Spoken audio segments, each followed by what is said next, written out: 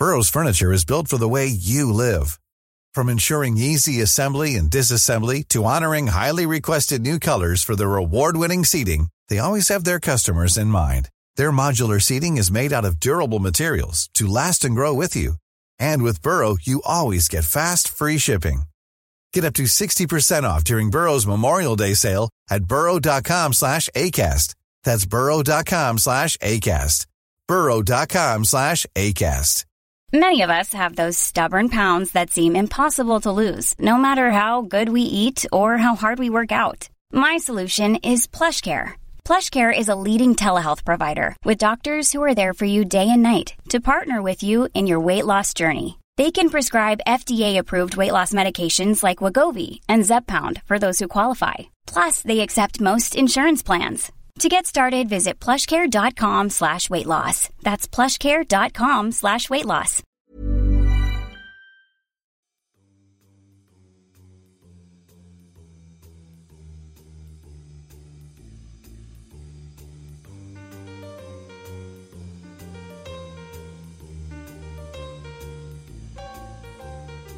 Hello and welcome back to the Prospect Podcast, where we speak to the brightest minds and talk about the ideas that matter in politics, arts and society. I'm Ellen Halliday, Deputy Editor at Prospect Magazine, and today we're going to be discussing pay inequality. Despite being overall a wealthy country, the UK has the second highest income inequality in the G7. And as our cover story in Prospect this month says, the top pay of chief executives at some of the country's biggest companies illustrates just how vast the pay gaps between top earners and average workers have become. We'll go into more detail on that later, but to give you an idea, SafeStore, that's a company that owns big self-storage boxes where you can lock up the belongings that you don't have space for, paid its CEO 656 times the median pay of its workers. But more on that in a bit. To discuss this issue, I'm delighted to be joined by Luke Hildyard, Director of the High Pay Centre, a think tank that examines top incomes of CEOs and executives, corporate governance and business performance, and also Professor Sandy Pepper, an Emeritus Professor of Management Practice at the London School of Economics, where he taught and researched since 2008. Sandy also had a 27-year career at PricewaterhouseCoopers and is the author of 4 books, including If You're So Ethical, Why Are You So Highly Paid?, which is published in November this year. So we'll come to you in a minute, Sandy, but first, Luke, you very kindly put together a comprehensive data set that's published in this month's Prospect. At the High Pay Centre, you monitor how much people are paid at the UK's publicly listed companies and kind of keep an eye on the gaps between the top paid and the average worker. What was so striking about the data that you put together for us in Prospect? Well, I think that if you think about what determines how rich people are across the economy, is how much sort of overall wealth there is, and then how it's distributed.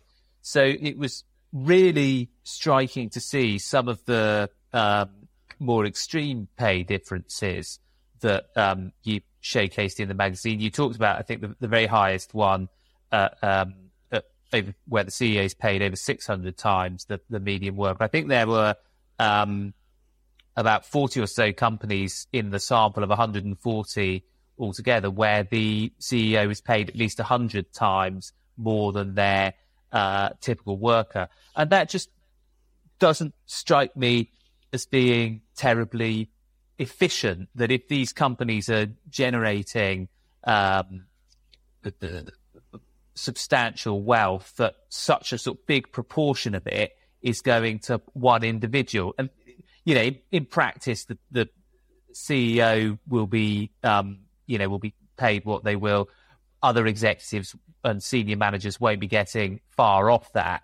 And you're then talking about 7-8 figure sums of money that if they were distributed across the workforce or to a proportion of the lower paid workers would actually make quite a meaningful difference to their incomes and standard of living. So I think what sort of struck me immediately from these figures that they're not terribly efficient, and surely in an ideal world we'd want to achieve a slightly better balance. I guess the sort of question is, can you do that without causing sort of major economic damage, or in the case of the individual businesses, hindering business performance by asking them to pay less for their leadership teams? And I would say, I think that the sort of risks of trying to do that, to rebalance the pay distribution a little, are greatly over-exaggerated. But of course, there's a considerable difference of opinion on that.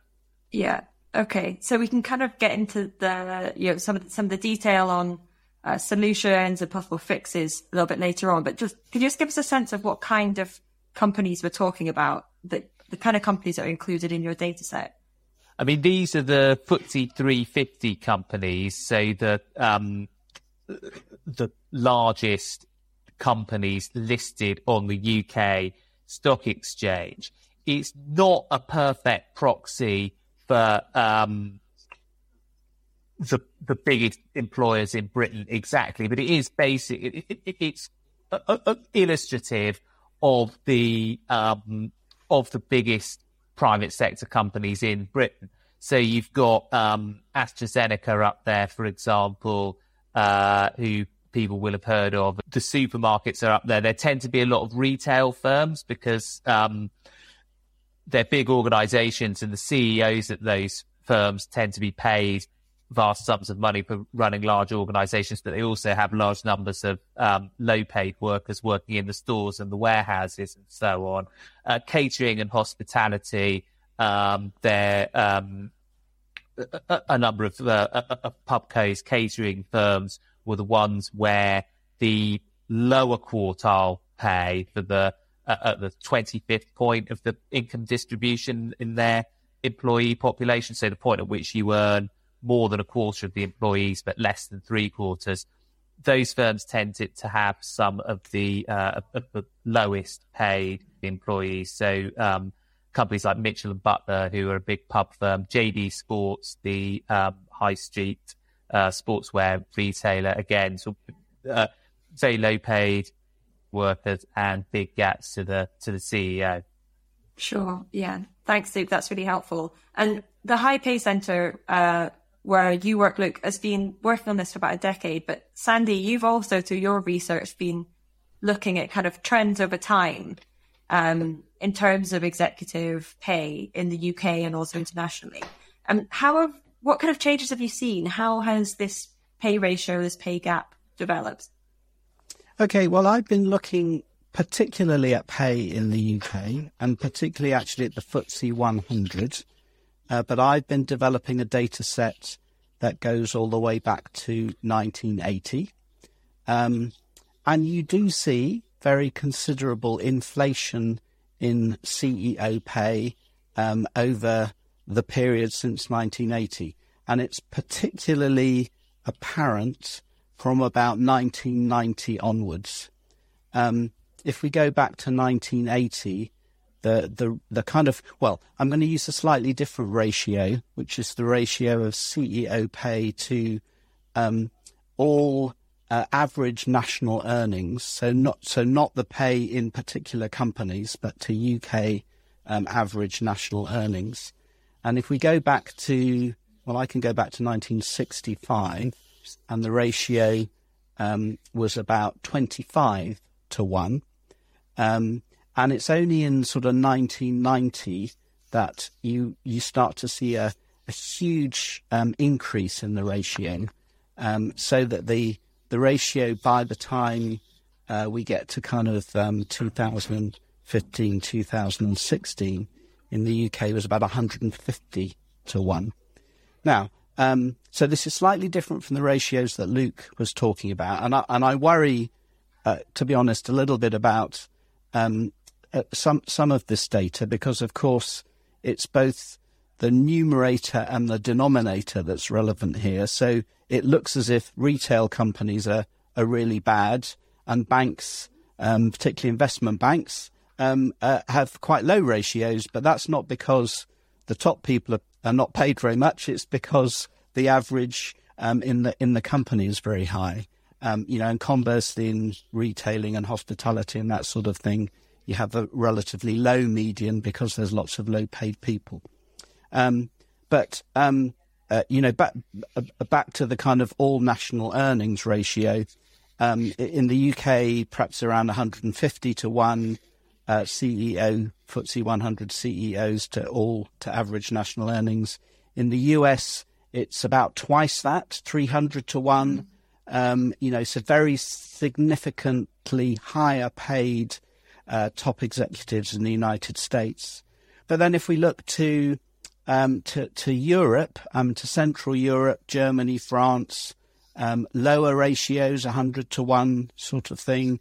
And if you go to the Scandinavian countries, sometimes even sort of lower than that. So it's clearly, the evidence clearly shows that inequality as exhibited by the ratios of top pay to average pay is much more acute in the UK than it is in the rest of Europe, but we're still quite a lot better than the United States. Okay, and so what happened in 1990 that accelerated that change? Peculiarly, one of the things that happened was a huge increase in disclosure of top pay. So the disclosure requirements that companies had to comply with have increased significantly since 1990. The thinking at the time was this would help to moderate pay, but it's actually probably had precisely the opposite effect. And you'll know yourself if you have a peer group and you know what people in your peer group are paid. If you're paid more than them, you'll be quite happy. If you're paid less than them, you'll want more pay. If you're paid more than them, you won't be looking for a pay reduction. So it's a kind of one-way process here. So the more information that there is in the system, I think one of the consequences has been, perhaps an unforeseen consequence, has been that that's contributed to pay inflation. So that's one thing. The other thing is, I believe, attributable to the use of a thing called long-term incentive plans. So long-term incentive plans are incentive schemes, often using share options or share arrangements of some kind. They tend to be very highly leveraged, so that if executives meet certain targets, then there are potentially huge payouts. And what we see is, if you look at the profile of pay over the kind of 40 years I was talking about, 1980 to 2020, the proportion of top pay that is represented by long-term incentive plans has increased very significantly over that time. And my theory is that actually executives kind of undervalue long-term incentives. When they're awarded, they discount them. They subjectively discount them because they're not going to be paid until sometime in the future. They don't know how much they're going to be paid. They don't always know precisely what they're going to need to do in order to achieve their targets, and so they discount the value of their long-term incentives, and they don't revalue it when they're subsequently paid. One executive once described it to me as being paid in a currency he didn't value. And a consequence of that is, you kind of want more of it.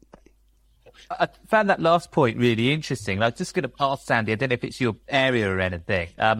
On the banker's bonus cap, a lot of people have said it had no impact on bankers' pay. It just switched the pay from bonus to fixed pay. And that just seems very contrary to basic common sense. And I think to a lot of research that if your pay is going from being fixed to conditional or performance linked, as it is when you scrap the bonus cap, but you'd want more of it. If you're paid £2 million, you won't be willing to accept the possible 1 million bonus. You'll want the bonus to be a lot bigger.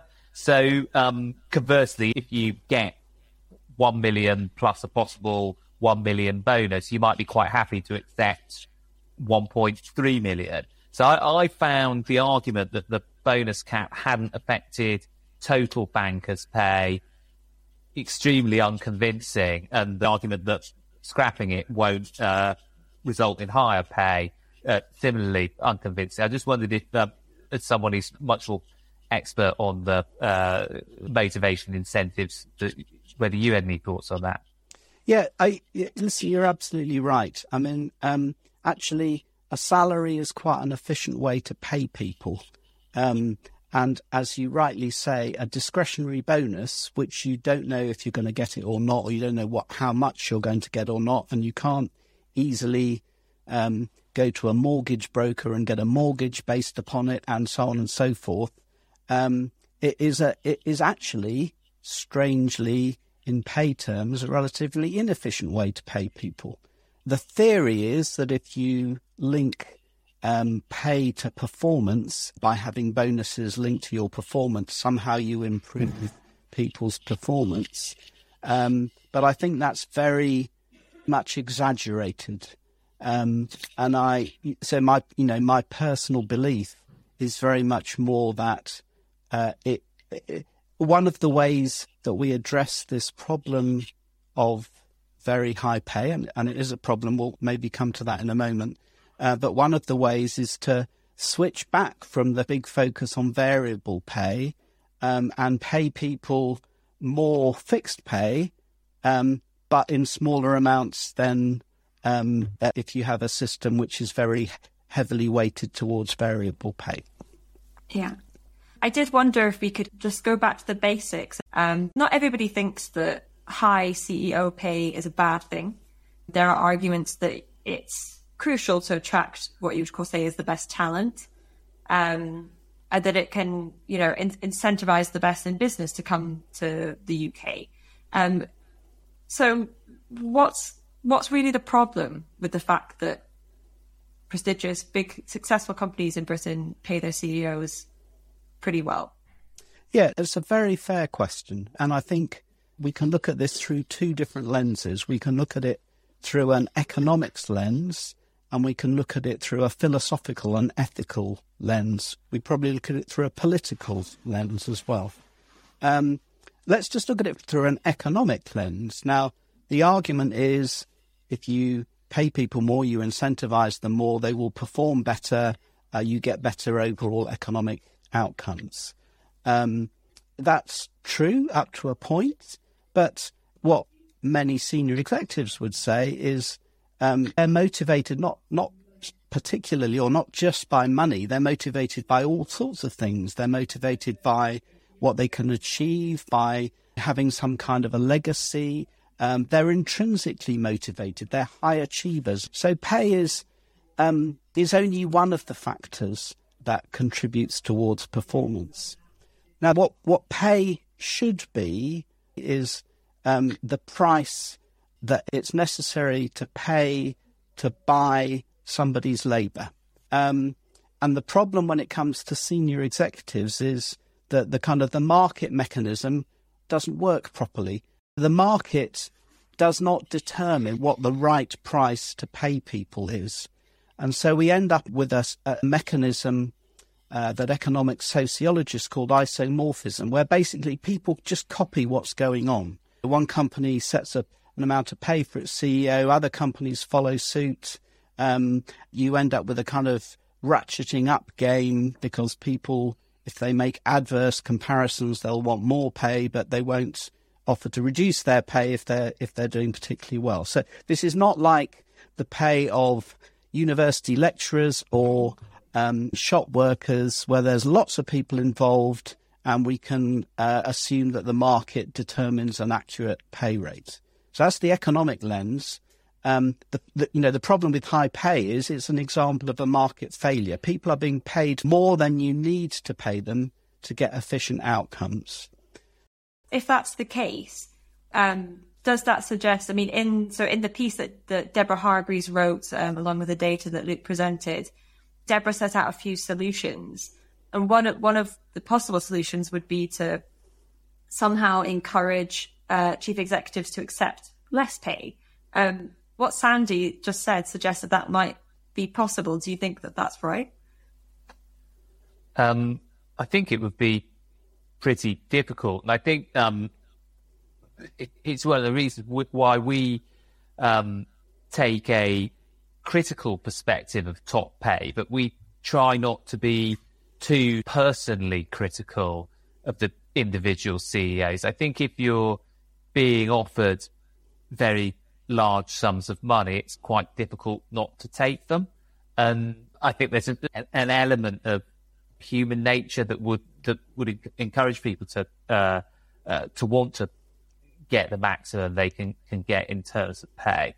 I think it's more the place to look, or one of the places to look in terms of rebalancing pay distribution, reducing the gaps between people at the top and everybody else, would be around the governance processes that set pay. So at the moment, it's done by remuneration committees at these large companies that are largely made up of serving or former executives, people who themselves have been in these high-powered positions, or often currently serving in similar positions, and thus benefit or have benefited from the same pay culture.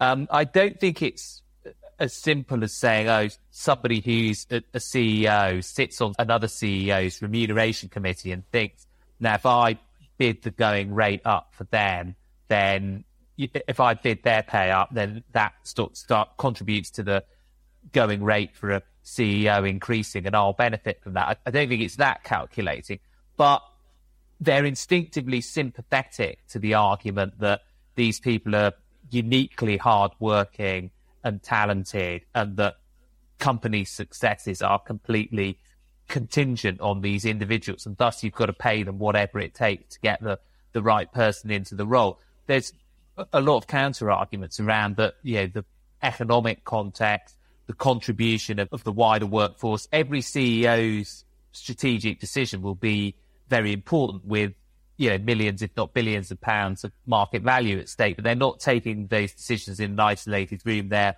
relying on the sort of advice and judgment of countless colleagues.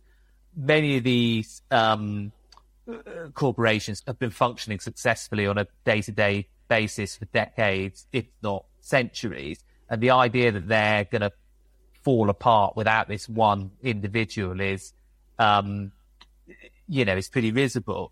So I think the people on the committees that set pay have a probably unconscious bias towards the argument that the individuals in the executive roles are unique and irreplaceable and critical and worth paying whatever it's worth to get them, and they're unconsciously biased against the argument that suggests actually the number of people that could do this role is purely dependent on the number of people that the company trains up. And bear in mind, they've got, millions, if not hundreds of millions of pounds to spend on taking on hundreds of graduates every year. They really shouldn't be in a position where the company is so dependent on one individual that they get locked into this football transfer style war to keep them in post. So I would look at getting a more diverse array of professional backgrounds and life perspectives onto those committees, specifically through the election of workers' representatives. I think that would enable a sort of more open-minded, sort of critical discussion on pay when salaries and bonuses and incentive payments are being deliberated on. I think there are lots of other things you could do too around tax, potentially even pay caps. But I think politically those are less likely to happen, whereas doing something with the governance of the pay committee is a more realistic prospect. Something that I've genuinely been wondering since we started thinking about this issue is it sounds like there's a few different solutions. There's tax, there's limiting the pay ratio, there's a discussion about how bonuses are paid, which contributes in large part to executive pay. But it doesn't sound easy to implement any of these ideas. So something I've been thinking about is which is easier, to lower chief executive pay and top pay, or to raise the pay of the people at the other end? Is thinking about executive pay even the right approach to have? I would love to hear your thoughts on that. Maybe Sandy. Well, I think we have to be a bit careful. I mean, labour markets for most people are reasonably efficient. They're not perfect. It's not a commodity market.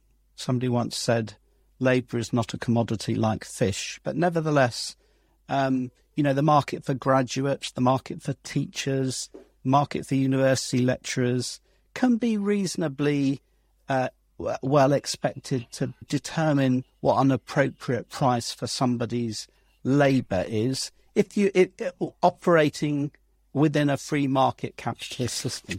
The problem with top pay, it's like the problem with footballers, is the market doesn't work properly. So I think the right thing to do is to focus on top pay and think about how we address those problems. It would be lovely, wouldn't it, if everybody was paid more, but that has, huge economic consequences. I mean, I personally believe that companies do have a responsibility to pay people proportionately, to pay all their workers at least a living wage. When it comes to the distribution of earnings across the employee profile, I think companies do have some responsibility to make sure that pay is proportionate. I think the argument that obviously it would be great if we could just say, hey, let's just make all the poor people as rich as the rich ones. Obviously, that would be better than having to sort of think about tough distributional choices. But I think if we could do that, it would have been done ages ago. It's sort of slightly utopian. I always think, like, again, with the term levelling up, people go, we'll just make the poor regions as rich as the rich ones. And that's the government's big plan for the next parliament. I mean, why did nobody think of that before? In reality, it's not as simple as that. And actually, pay growth, economic growth more generally, has been really hard to get going for well over a decade. And I think we do now have to think much more seriously about whether we can sustain the sort of levels of pay we have in the middle and at the bottom, where people are really struggling, while having such high pay at the top. I mean, Sandy talked about the levels of inequality, North America, UK, Europe, a bit earlier. And there's a good piece in the Financial Times recently showing what that means in practice, where the UK, compared to other quite similar economies, the rich people in the UK are richer than in other Western European countries, but the poor people are poorer. And I think, the rich people are going to be fine regardless. Poor people and people in the middle, that's where the policy makers' energy should be concentrated. One of the kind of moments of improvement that Deborah also talked about in the piece in Prospect was the pandemic and the impact that kind of had on temporarily closing the gap a little between top pay and median pay. I think we saw also back after the financial crisis a realization that something should be done to cap bankers' bonuses, that kind of thing, and keep pay in check. We're heading into probably several years of tricky, of a tough economic climate. Do you think that bodes well for closing the pay ratio, or the trend that we've seen in the longer term of that gap increasing, will that continue? I think we have started to see some change in the UK. There is an increasing recognition amongst large companies that long-term incentive plans are not the right way to reward top executives. a company called the Andrew Weir Group a couple of years ago got rid of its long-term incentive plan, replaced it with a different type of arrangement, and reduced the face value of the senior executives' pay by about 50% at the same time. So I think there are some signs that recognition that there is a problem, but this is a complex problem, and that there are no easy answers. And it's, I think, fairly clear to me that government does have a role to play here in terms of the way the tax system is used. I'm very wary of pay caps and things. I think the experience when that's been tried in various parts of the world, it's shown not to be very successful. People find ways around it. It doesn't achieve what it's intended to achieve. But government does have a role to play in terms of establishing a moral tone and using the tax system. And as Luke was saying, making sure that corporate governance systems are robust enough to make sure that companies are governed in the interests not just of the executives, but of everybody who's a stakeholder. I think investors have a responsibility here. Historically, investors have been relatively loath to get involved in questions about executive pay. So it's a complex problem that requires complex solutions, and lots of different parties are involved and will be involved in coming up with those solutions. Sure. And Luke, just before we wrap up, a closing word from you. If we were to come back in a year or 2 years' time and look at this data set again, will you expect to see any level of improvement? Or maybe we need to look at a bigger time window, in 5 or 10 years' time. Where would you expect the pay ratios to be going?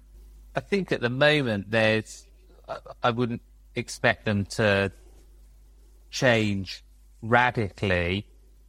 I think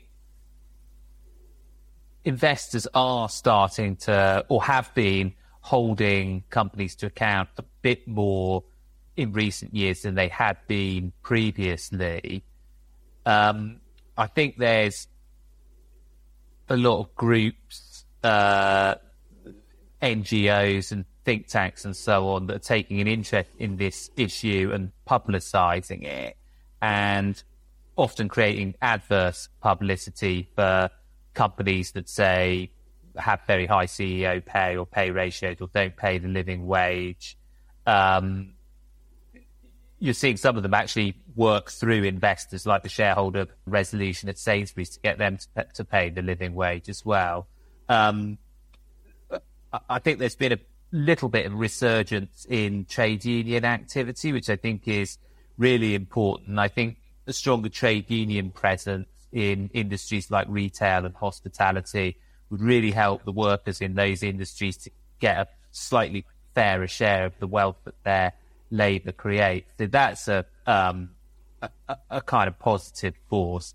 But I don't think any of those things have been happening on the scale that is necessary to really bring CEO to worker pay gaps down significantly, or to rebalance the inequalities in the UK that much. I think you need to see some kind of policy interventions that aren't really on the cards at the moment around the worker representation on boards, maybe making it easier for trade unions to access workplaces so you have a more significant increase in union membership and collective bargaining agreements in some of those industries where pay is particularly low. And none of those policy ideas, I think, is especially radical. They're things that are more commonplace in many other countries that are a good deal more economically successful than the UK. But at the moment, I don't think they're on the cards. As you say, those issues are not currently the top of this government's to-do list, but doesn't mean that they couldn't be in future. That's all that we're going to have time to talk about today, but thanks so much to Luke and to Sandy for joining us. And thanks very much to everybody who's tuned in to hear our discussion. If you want to catch Sandy talking about his book, If You're So Ethical, Why Are You So Highly Paid?, then you can do so on Monday the 21st of November at 6:30pm. Details are at lse.ac.uk. In the current issue, you can see Luke's dataset in all its glory and read Deborah's essay that accompanied it. You can also read up on meme wars that are threatening democracy, catch up with our Lies columnist Sheila Hancock, and discover what Orhan Pamuk thinks is the biggest problem of them all. That's all for this week, but thanks very much for listening, and tune in next week for the Prospect podcast.